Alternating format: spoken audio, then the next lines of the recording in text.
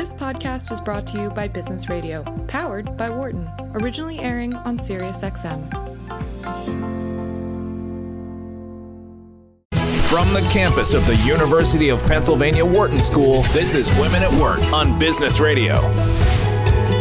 Welcome to Women at Work and our weekly conversation about how we can help more women join, stay, succeed, and lead in the workplace. I'm your host, Laura Zarrow, Executive Director of Wharton People Analytics. New episodes of Women at Work premiere on Thursdays at 5 p.m. Eastern, and you can find our podcast 24/7 wherever you get yours. Be sure to follow the show on the channel's Twitter handle @SXM Business and find me on LinkedIn. Coming up on today's show, we're going to talk about ageism in the workplace. As our listeners know, this has been starting to really bug me, partly because I'm starting to see it up close as a person affected by it. According to a recent survey by AARP, nearly 80% of older employees, the largest number since the survey began in 2003, report having seen or experienced age discrimination at work. This has huge implications for all of us. It's not only another ism that erodes diversity and inclusion at work, stealing from all of us the contributions of these talented and experienced workers. It also has huge financial implications for the workers themselves, who lose opportunities for promotion and employment as they age, while potentially living to be 90 or 100 years old in a world that gets more expensive every single day. So we're going to talk about the multiple factors behind these concerns and what we can do to help these seasoned workers stay and succeed in the workplace. My guest for this discussion is Carly Roszkowski. She's the Vice President of Financial Resilience Programming at AARP. Carly, I'm so excited you're joining us today. Thank you. Thank you so much, Laura, for having me. I am so happy to be here. We're pretty excited, too. We have a lot to learn with you and from you. And so just so you know, Carly has 20 years of experience developing and executing successful integrating marketing strategies, brand campaigns, and marketing partnerships. And then perhaps even more impressive, she is a lifetime athlete who has run marathons, biked over 400 miles in 5 days, and she's still smiling afterwards and tries to enjoy every day like it's her last. So, Carly, tell me how I want to start with you. How did you wind up at AARP? I have been in the DC area since 1997. I was getting my degree at the George Washington University, studying business, while also doing internships at nonprofit environmental organizations. And sort of my love for the nonprofit model really grew here in the DC area while I was getting an education. I started my first job at World Wildlife Fund doing fundraising, and have always been driven to work that has a bigger meaning and that mission-driven work that so much of the DC workforce does. So after doing nonprofit work for a while, I did have this part of me wanted to try the corporate world, and did that for many, many years. Mostly in the marketing and communications realm, in the entertainment industry and cable industry, as well as education.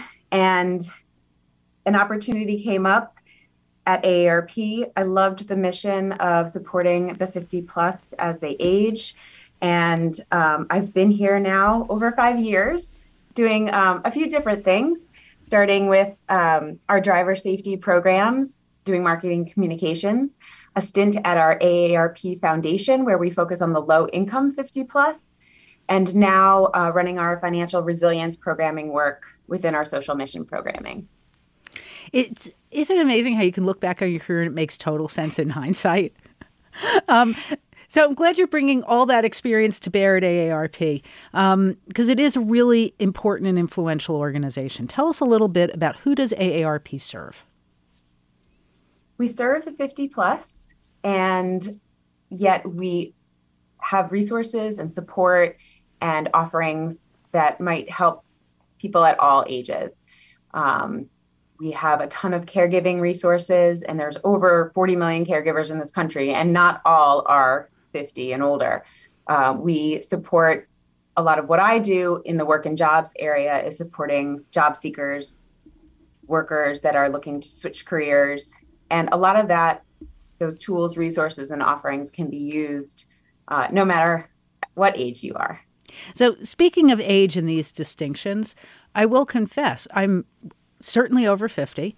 And about 20 seconds after my 50th birthday, the AARP card arrived in the mail, and I quickly threw it in the trash because I am not close to retirement. I am not old. And it represented both of those things for me. It was like ageism at myself.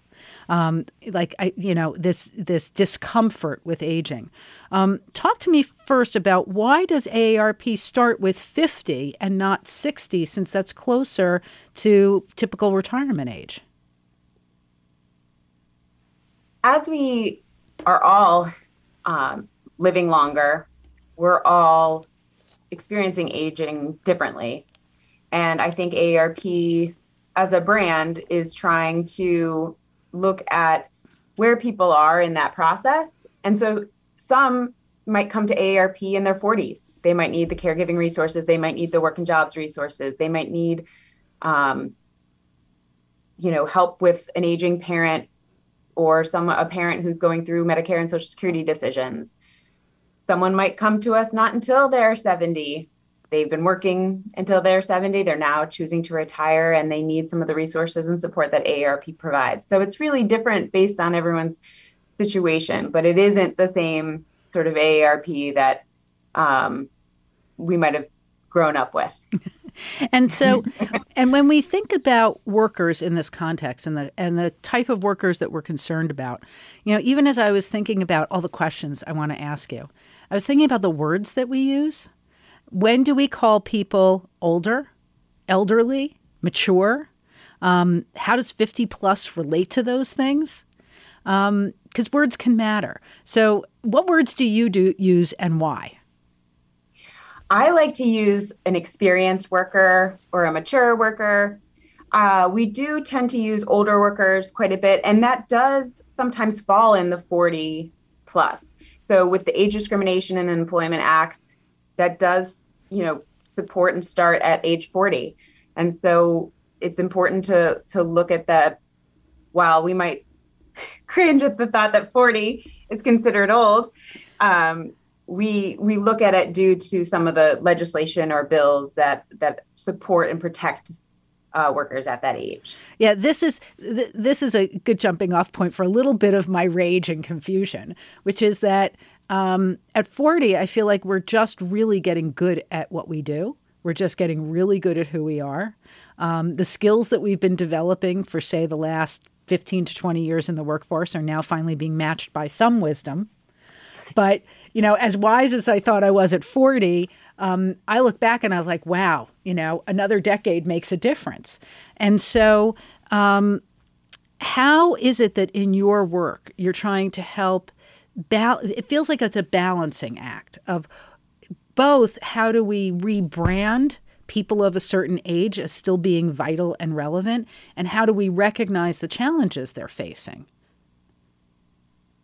I think specifically for work, due to the tight labor market, I think the landscape is actually really promising for the older worker. With a tight labor market, I think, the tightest we've seen in 50 years with low unemployment rates. There's still 1.2 jobs open per job seeker. There's, opportunity for older workers to, show the value they bring to the organization. There's study and research out there that shows older workers support the bottom line of an organization. There's research that shows the benefits of a multi-generational workforce. And we have 5 generations in the workforce right now, which is That's crazy happening. To think about, right? Yes, and millennials are, have started turning 40 and are in that subset of older workers. And we're seeing, the 65 plus and 70 plus segments of the workforce being some of the fastest growing segments of the workforce. And 34% of the workforce is 50 plus. So it's still a huge part of the current workforce is that 50 and older job. That employee. Growing portion of people who are working even beyond where if you start with you could collect Social Security at 62, we think of 65 as a typical retirement age. And to hear that there are workers who are older than that, actively engaged in the workforce, what's driving that? How much of it is their financial need? How much of it is that they're an asset for the organizations that they serve? Or is it that they just want to be at work? I think we're seeing all of it. There is some people who during the pandemic decided to retire early, or they were sort of in that window, and then due to inflation or other circumstances, they are now re-entering the workforce. We're seeing it due to, just wanting that socialization, still having the need to be challenged and having a lot left in them to be able to offer to an organization due to their experience and skills. So in your role, VP of Financial Resilience Programming, talk to me about how your work then impacts these various groups of people. Sure. So a lot of my work focuses on several different audiences. We focus on the direct consumer, where we have tools and resources in the work and job space. Things like we have an AARP job board. We have a resume advisor where you can upload your resume for free and get feedback, or, there's different paid packages. We have what we call our Skills Builder for Work platform that offers a catalog of hundreds of courses on upskilling and reskilling. And that's sort of one big part of the work that I do. We also focus on entrepreneurs and small businesses. We have educational resources to help those who are interested in becoming entrepreneurs and starting their own business, or those who have started and need education and help and resources to continue to grow those small businesses.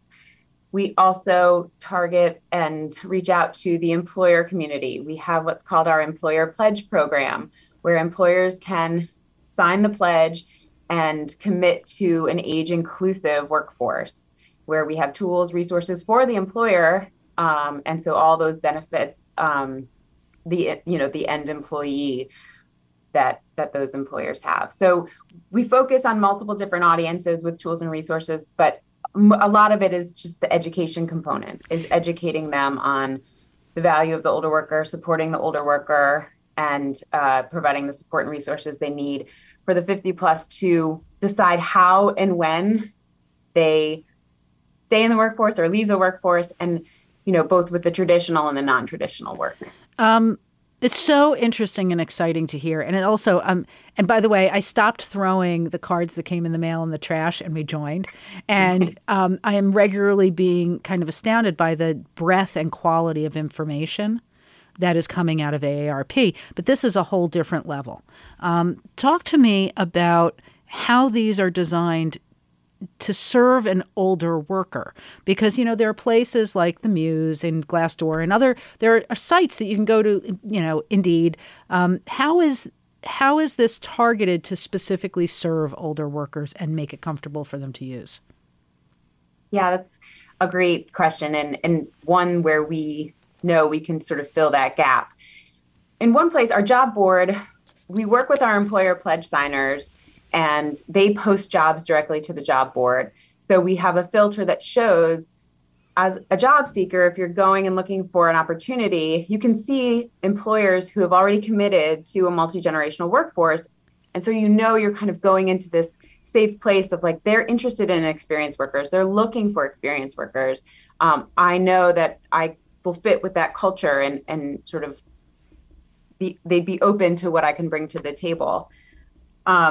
We also, with our entrepreneur small business work, we really do target the older entrepreneur while also focusing on multiple different diverse communities that we see through our research and data are over-indexing in this space. So we have resources and educational information for women entrepreneurs, women of color, the LGBTQ community, the Asian American Pacific Islander community, that is really taking our knowledge of these specific communities and providing them the tools and resources to help either start a small business or grow their business. This is so amazing to hear.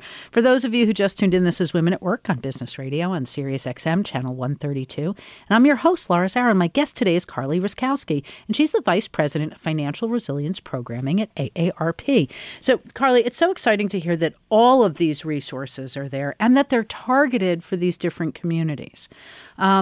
Because we're women at work, can you share a little bit with what are the unique challenges, needs, maybe opportunities that mature women are facing in both of these domains, as entrepreneurs and then also as job seekers?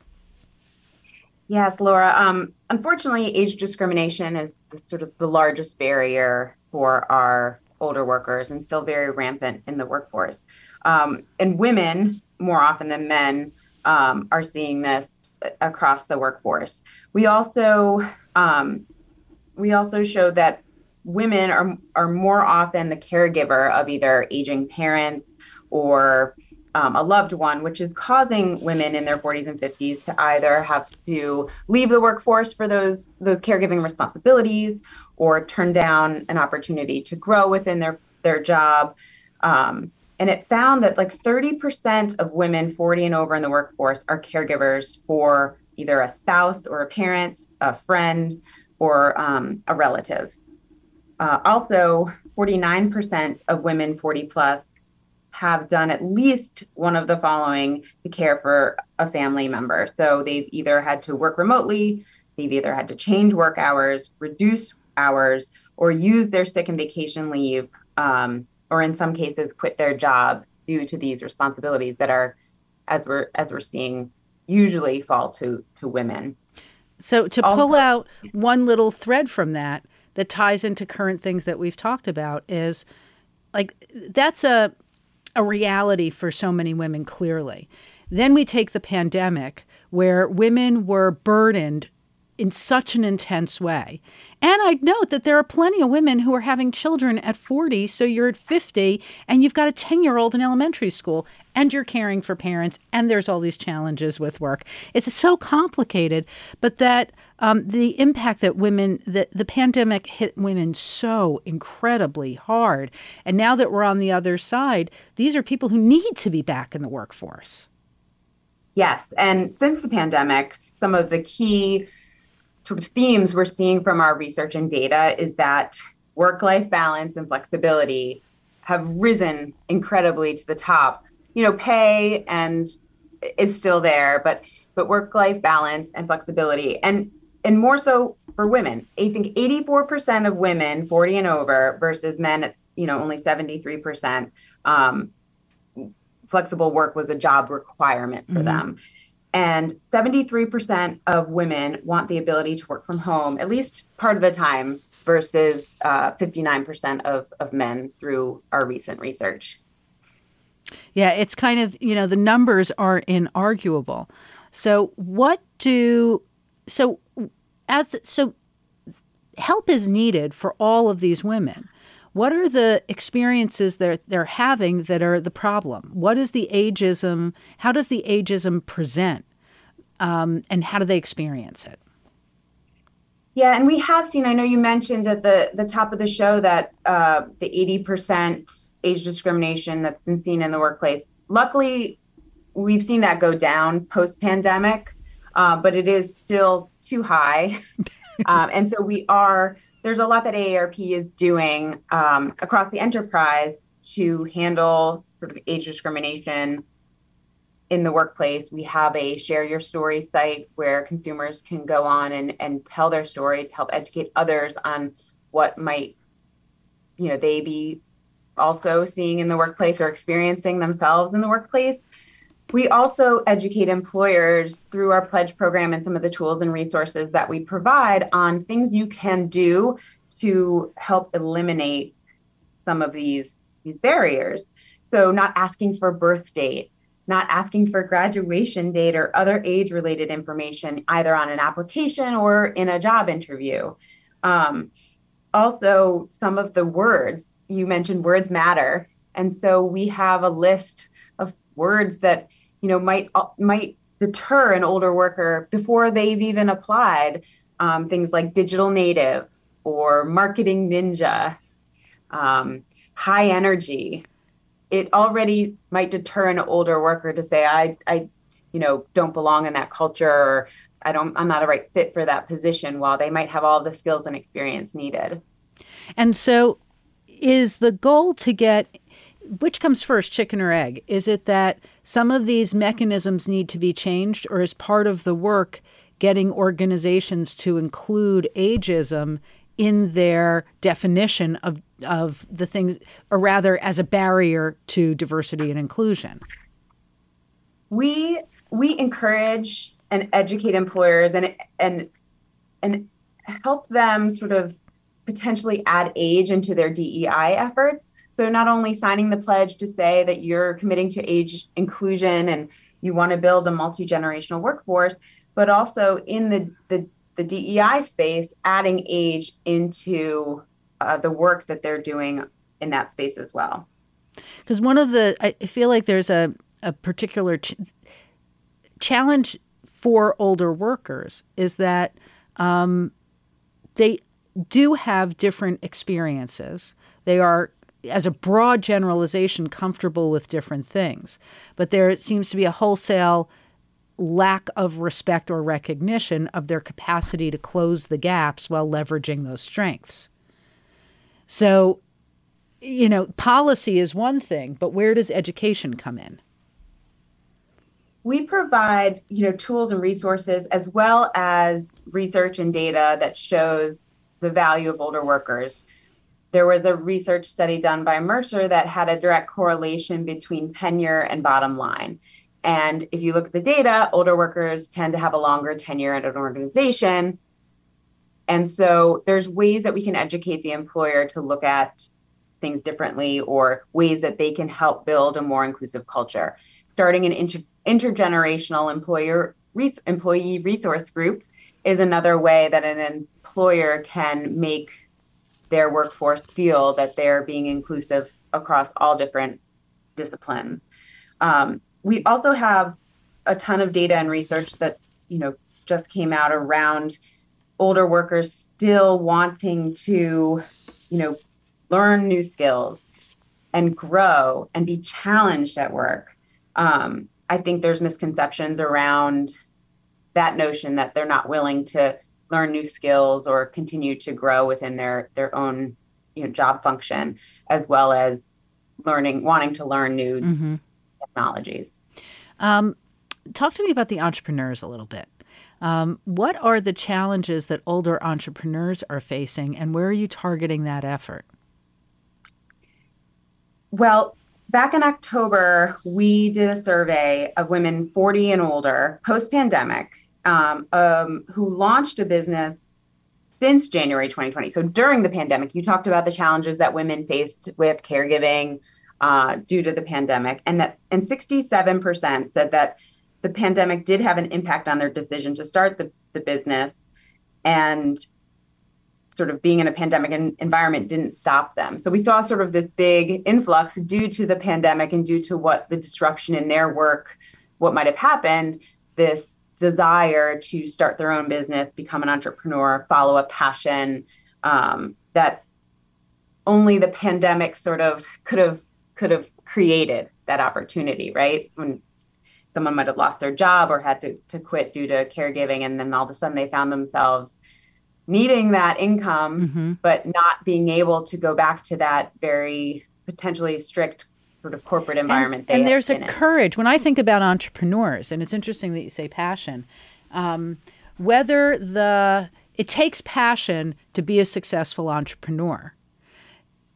There's also, in a study I did years ago, with a group of business school alumni, it was interesting to see that the women who went into corporate work, consulting, finance, versus the women who became entrepreneurs, stayed in the workforce far longer, regardless of how many children they had. And that women who had gone the corporate route, and this was, and while it may be getting a little bit better, recent numbers say maybe not so much, they could navigate it, and it was hard with one baby. The second baby, it was getting really hard. Third, they were out of there because it was just impossible, because the policies and the culture were just untenable. And that the women who became entrepreneurs were creating their own cultures. They had a lot more on the line initially, but their trajectory, the arc of their professional lives became so much more integrated and robust. It was quite extraordinary. And there were a number of them who had gone the consulting route and then, or the finance route, and then shifted in their 40s. One, because they needed out, they wanted to work, they had an idea, but they also had, by that point, an amazing array of skills and connections that were necessary for successful entrepreneurship. Right. And so, and are you seeing this? We're seeing it, and we're trying to fill that gap and support that older entrepreneur. I mean, we were talking the other day, I had a friend whose son is going off to college and he's majoring in finance and entrepreneurship. It's a brilliant combination. And so they're supporting it at the universities, and the young people coming, into and out of, directly out of school. And so AARP can help educate and provide those resources. And we are seeing that when you're older, you mentioned you have the experience, you have the network, and you might have that little bit of capital that you might need to start sort of that passion project, or start that small business, or, spark that idea that you've always had. So as we actually need to take a break, but don't go away. When we return, I'm going to continue my discussion with Carly Roszkowski, Vice President of Financial Resilience Programming at AARP. I'm Laura Zarrow, and this is Women at Work on SiriusXM Channel 132. You're listening to Women at Work on Business Radio. Welcome back to Women at Work and our weekly conversation about how we help more women join, stay, and succeed and lead in the workplace. I'm your host, Laura Zarrow, Executive Director of Wharton People Analytics, and my guest today is Carly Roszkowski. She is the Vice President of Financial Resilience Programming at AARP. Carly, welcome back. Thank you. So before we dive into, I got a whole list of questions. Tell me what financial resilience means, particularly in terms of like how AARP is looking at it. Financial resilience for those 50 and over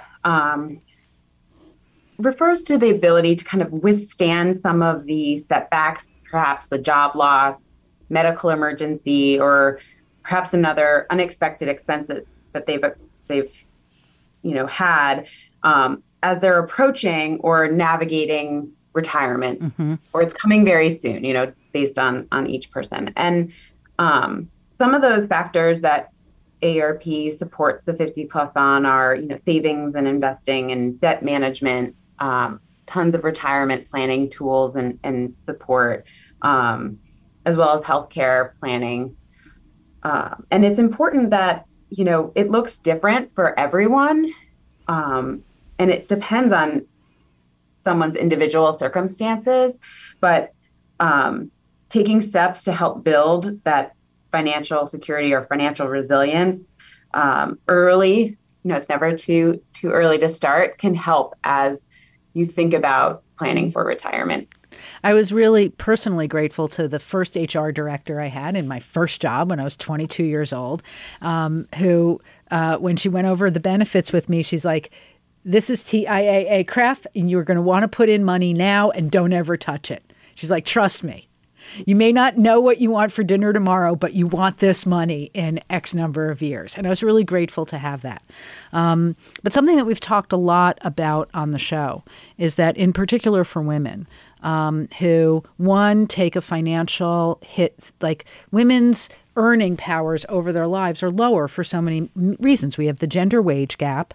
We have the fact that women often take time off from their earning years for caregiving. And never mind the social construct where so many women, I think, I'm hoping this generation is growing out of it, but where their husbands were in control of the finances for the house. And we hear these heart-wrenching and scary stories of women who are widowed or divorced as at a mature stage of life, and all of a sudden realize that the floor under them is not solid. And for those, because it's one thing if you're planning, it's good, it's important, essential, plan in advance. But when, like you said, surprises happen, you're caught off guard. What are the resources that are available for everyone, but particularly women who are finding themselves at this stage without having the Social Security that men would have accrued, without having the retirement savings that men would have accrued, and now not having either the partnership or the guidance that they had been used to? I think education is the biggest piece. You mentioned Social Security. Many people don't know that, yes, you can start claiming Social Security benefits at age 62, yet 67 for most people, 66 in several months still for others, but for most people, 67 is full retirement age where you can get your full Social Security benefits. But they might not also know every year you wait after age 67 up to age 70, it's an 8% increase in your Social Security benefit. That's a big increase. It's a huge increase and can mean a lot for those who rely solely on Social Security in retirement.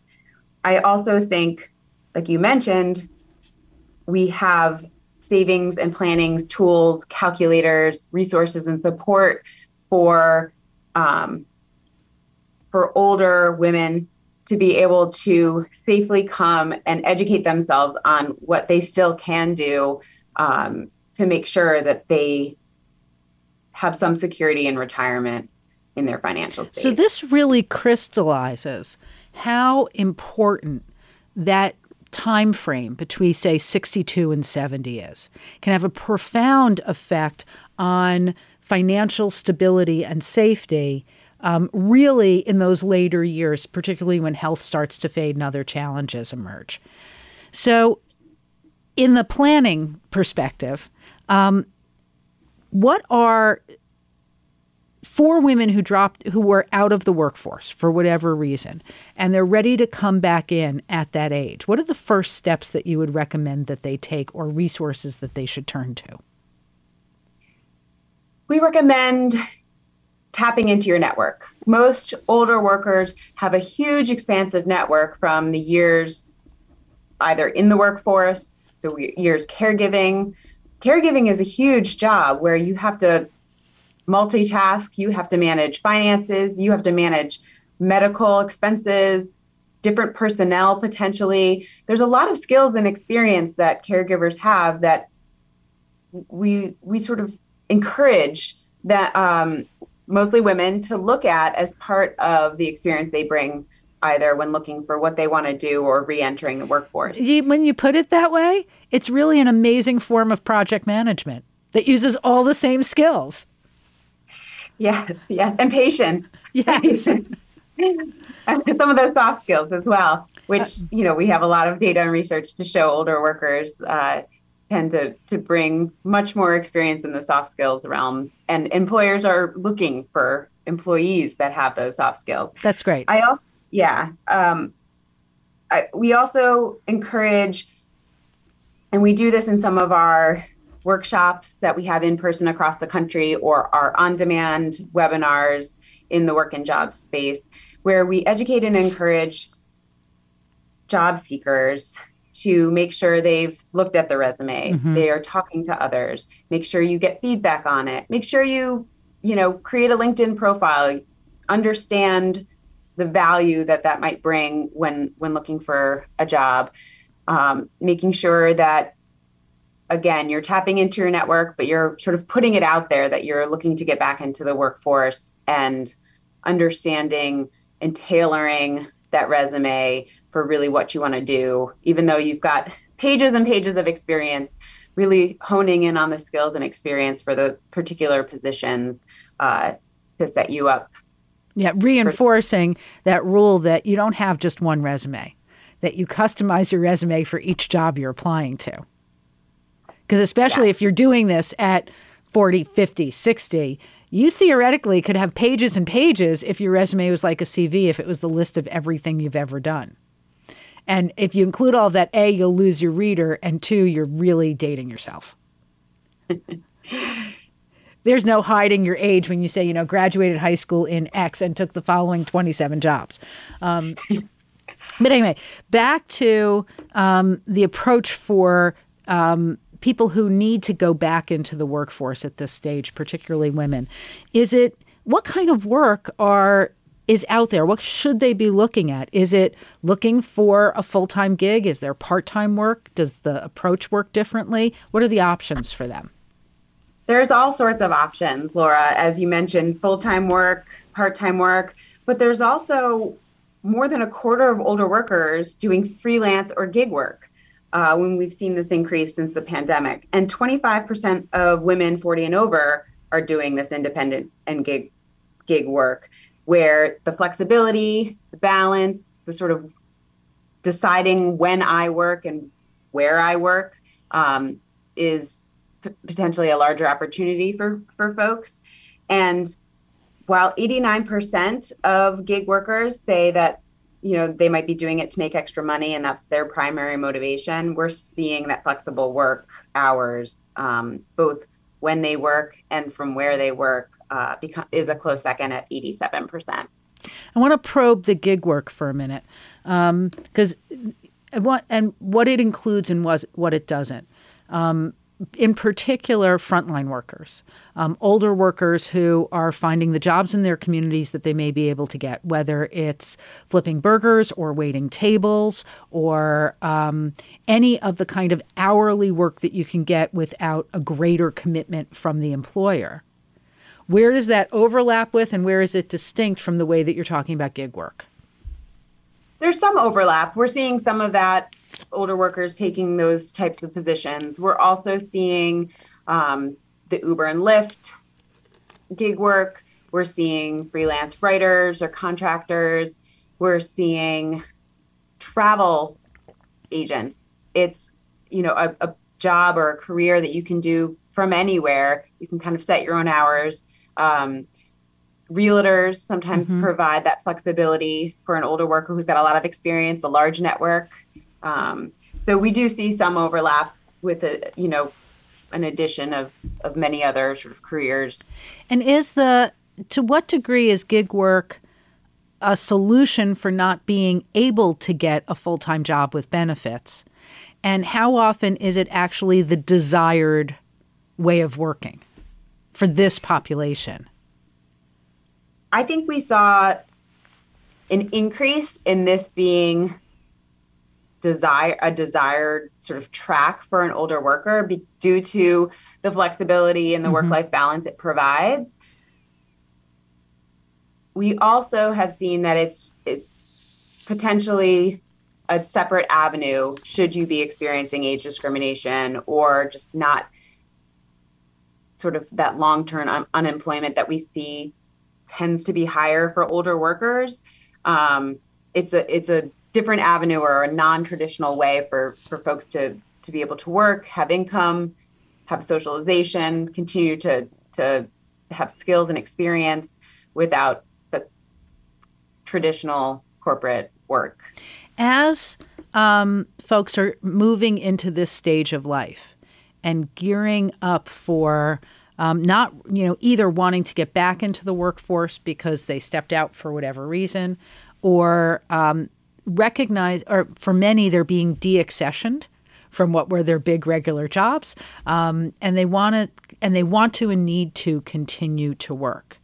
What advice do you have for them, or what resources could they tap into to find and get access to the resources of the employer that they're not getting? So in other words, life insurance, health insurance, dental care, vision care, those kinds of things that many employers provide that these workers will now be without. There's a few different trends we're seeing. One is what is called returnship. So if you think about internship and returning, sort of the melding of two words, it's created this returnship opportunity. And they're programs designed to help professionals who might have taken a career break, or they might have been forced out of a job or had to quit due to other reasons, and helping them re-enter the workforce through a structured environment, but also one that provides training, mentoring, networking opportunities, and exposure to trends and technologies, but also pay, benefits, and potentially part-time opportunities. We're also seeing it around more and more industries and organizations looking at apprenticeship programs. So I think there is more opportunities and creative ways that employers are embracing and programs that they're looking at to sort of support these types of workers. How can workers find these places? So there's actually a few large organizations I know of that have formal returnship programs, companies like Goldman Sachs, JP Morgan Chase, Intel.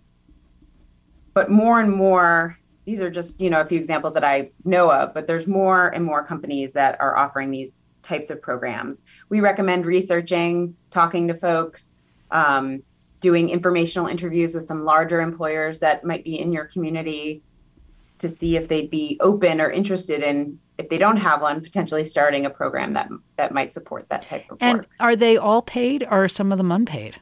And what's the pros and cons of accepting one of those? Some are unpaid, some provide stipends. I think the opportunity is to have sort of this structured place to kind of get back into the workforce, where you're actually on the job, learning skills, learning new technologies, interacting, being part of something without having to necessarily continue job seeking until the right opportunity comes along. So embedded in this, and as you noted, it's an ideal returnship, just like a good internship when you're starting out, gives you training, networking, mentors, and a big part of that are developing skills, both soft and hard skills that are necessary to do the job and then to succeed while you're doing it. What are key skills that folks at this age really should be paying attention to developing, and where can they go to develop them? We're seeing in our research that sort of these soft skills or power skills, I like to call them, include things like work ethic, professionalism, management, leadership, mentorship, and a lot of that comes with experience. So actually, older workers tend to have more soft skills than their younger counterparts. And we encourage, when we talk about our employer pledge program and being and embracing a multi-generational or age-inclusive workforce, we talk about that, the importance of sort of being multi-generational, right? And having opportunities for younger and older workers to be working together, because that's when productivity increases and creativity is increased, right, and innovation, and all of that has been seen in studies and the bottom line of organizations. So with it, I appreciate this like reinforcement that these skills are, one, real, we have them, they're valuable. Just think of conflict resolution. That is a mature person's game. So it's a thing that you grow into and you really learn. But at the same time, there are other skills that are, it is a digital world, and whether it's that somebody's been out of the workforce, I'd actually posit that for many who really excelled in the workforce, they moved past the point of doing a lot of the work themselves because they moved into management roles. And so their relationship to technology also changes in that capacity. When you think about the kinds of skills that older workers need to develop, what's on that list and where can they go to develop them? There's a lot of places they can go. I mentioned we have AARP Skills Builder for Work, which is a catalog of hundreds of courses where you can get upskilled and reskilled. We offer 7 of those courses for free, anything from sort of entrepreneurship and small business work to HR work to marketing automation and digital marketing. So there's a lot out there that people can look to. It's LinkedIn Learning. I think there's lots of organizations offering different skills and upskilling opportunities. I think understanding sort of where you want your career to go and the skills you need to reach those, either a certain position or if it's a credential or a certificate you need. There are tons of places to be able to gain those skills needed. We also see that continuing to work and be in the workforce and communicating to your employers that you want to learn these new skills, and that you're willing to take courses or go outside of the workday to be able to learn something new is something that our latest value of experience survey has shown that older workers continue to want to do that. And we are still continuing to see that both women have, I think 50% of women 40 and over have taken or are currently taking job-related skills training to keep those skills up. So we're seeing it when it's needed for job seeking, but we're also seeing it while you're currently, older women currently in the workforce proactively doing So it's a testimony to the lifelong learners out there, and that we all need to take a page out of that book, because there's a point where we may have to become lifelong learners in order to stay in the workforce. I want to boil down to a kind of fundamental divide. Are we at a point where most workers who are in this category, let's call them between 55 and 70,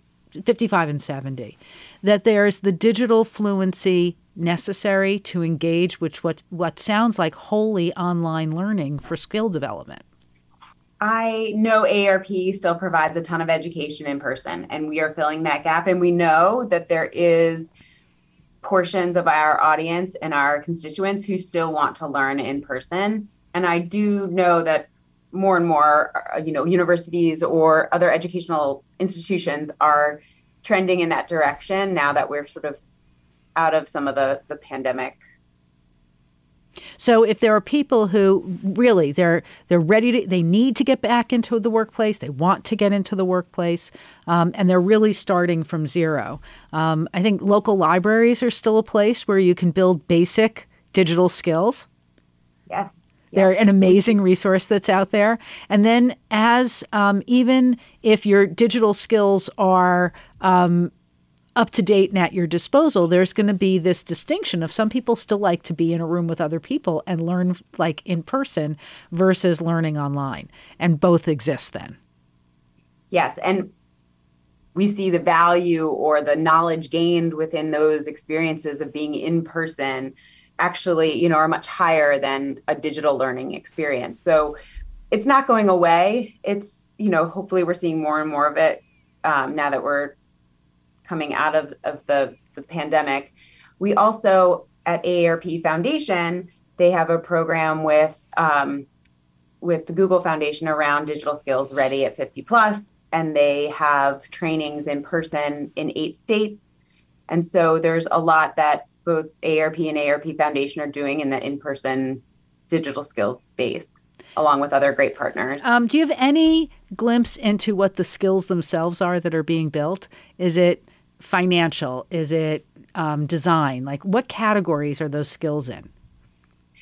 There's a range based on, the individual and what they know. We've seen things like getting older adults comfortable with using Zoom. That's not something that they might not have ever needed to do. The pandemic somewhat forced some of that learning, but everything from learning how to use Zoom, being able to do an interview on Google Chat or Teams, Microsoft Teams, and then everything up to digital marketing. And, that's changing on a daily basis. And to keep older workers informed of what are the new platforms from a digital marketing standpoint with social media, paid search, all of those different topics. So I've seen a wide range depending on what the user's sort of base level knowledge. But it's encouraging and exciting to hear that range is available so that people don't need to be afraid or presume that they don't have the prerequisites necessary to wind up learning about digital marketing. There's an entry place for everybody. Correct. That is great. So as you look at your own work over the next, say, 3 years, what are the things you're hoping to move into and branch into? For those of I can see her because we're doing this interview on Zoom. You guys are listening on radio, but there is a gigantic whiteboard behind her with stuff all over it. So tell me about what's the future work in your financial resilience programming? Yeah, so we're looking a lot at the entrepreneur small business space and how we can support the older entrepreneur for getting started and helping them through that process of either starting a new business or growing their business. We are continuing to educate employers on the value of older workers. I mentioned before, we're all aging. We're all living longer. 5 generations in the workforce. That's not going away. We're working longer, and we want the 50 plus to be able to stay in the workplace for as long as they want or as long as they need. Right. So continuing to educate employers on the value of those older workers and what they bring to the workforce, and all the tools and resources and education support needed for that job seeker or that job seeker who's looking to potentially make a major career shift, and what are the skills needed, or what do they need to do to tailor their resume to make sure they can show the experience they have for that new transition or the new career they want. It's so exciting. What's the team that helps you do this? Because you're not doing this alone, are you? No, it's across the enterprise. We work very closely with the team around savings and planning. As you know, work is part of saving for retirement. We work with our team on age discrimination, both from helping employers understand to consumers and sharing their story and the support and resources they can get if they're experiencing it themselves, to all of the work with our caregivers, supporting over 40 million caregivers in this country, a lot of who are working caregivers. They're working full-time while also full-time caring for someone. It is an enterprise-wide effort, and working with our AARP Foundation colleagues who are doing a ton in the workforce development space and providing programs that are life-changing and transformational to the low-income 50 plus across the country. It's such amazing and important work for people who want to find out more about, because there are a lot, for those of you who may just be warming up to AARP for the first time, it's no joke. There's a ton of information that's being made available. So if people want to find more from AARP, where should they start? They can go to aarp.org/work. And that is where we house all of our access to our workforce tools, to our in-person events and online videos, as well as how you can get involved. And also, I want to give a shout out to there's a section on the website for research. And there's interesting reports on women entrepreneurs, skills that you need, a whole bunch of resources. And Carly, where can people find you? They can find me on LinkedIn. It's Carly Roszkowski. I'm on... You're on Twitter? Social media, Twitter, okay. Facebook. Okay, great. Feel free to reach out. Terrific. Carly, thank you so much for joining us. And to our listeners, thank you for being there today. Thanks to my team. Amazing as always. I'm Laura Zarrow, and you've been listening to Women at Work on SiriusXM's Business Radio, powered by the Wharton School. For more insight from Business Radio, please visit businessradio.wharton.upenn.edu.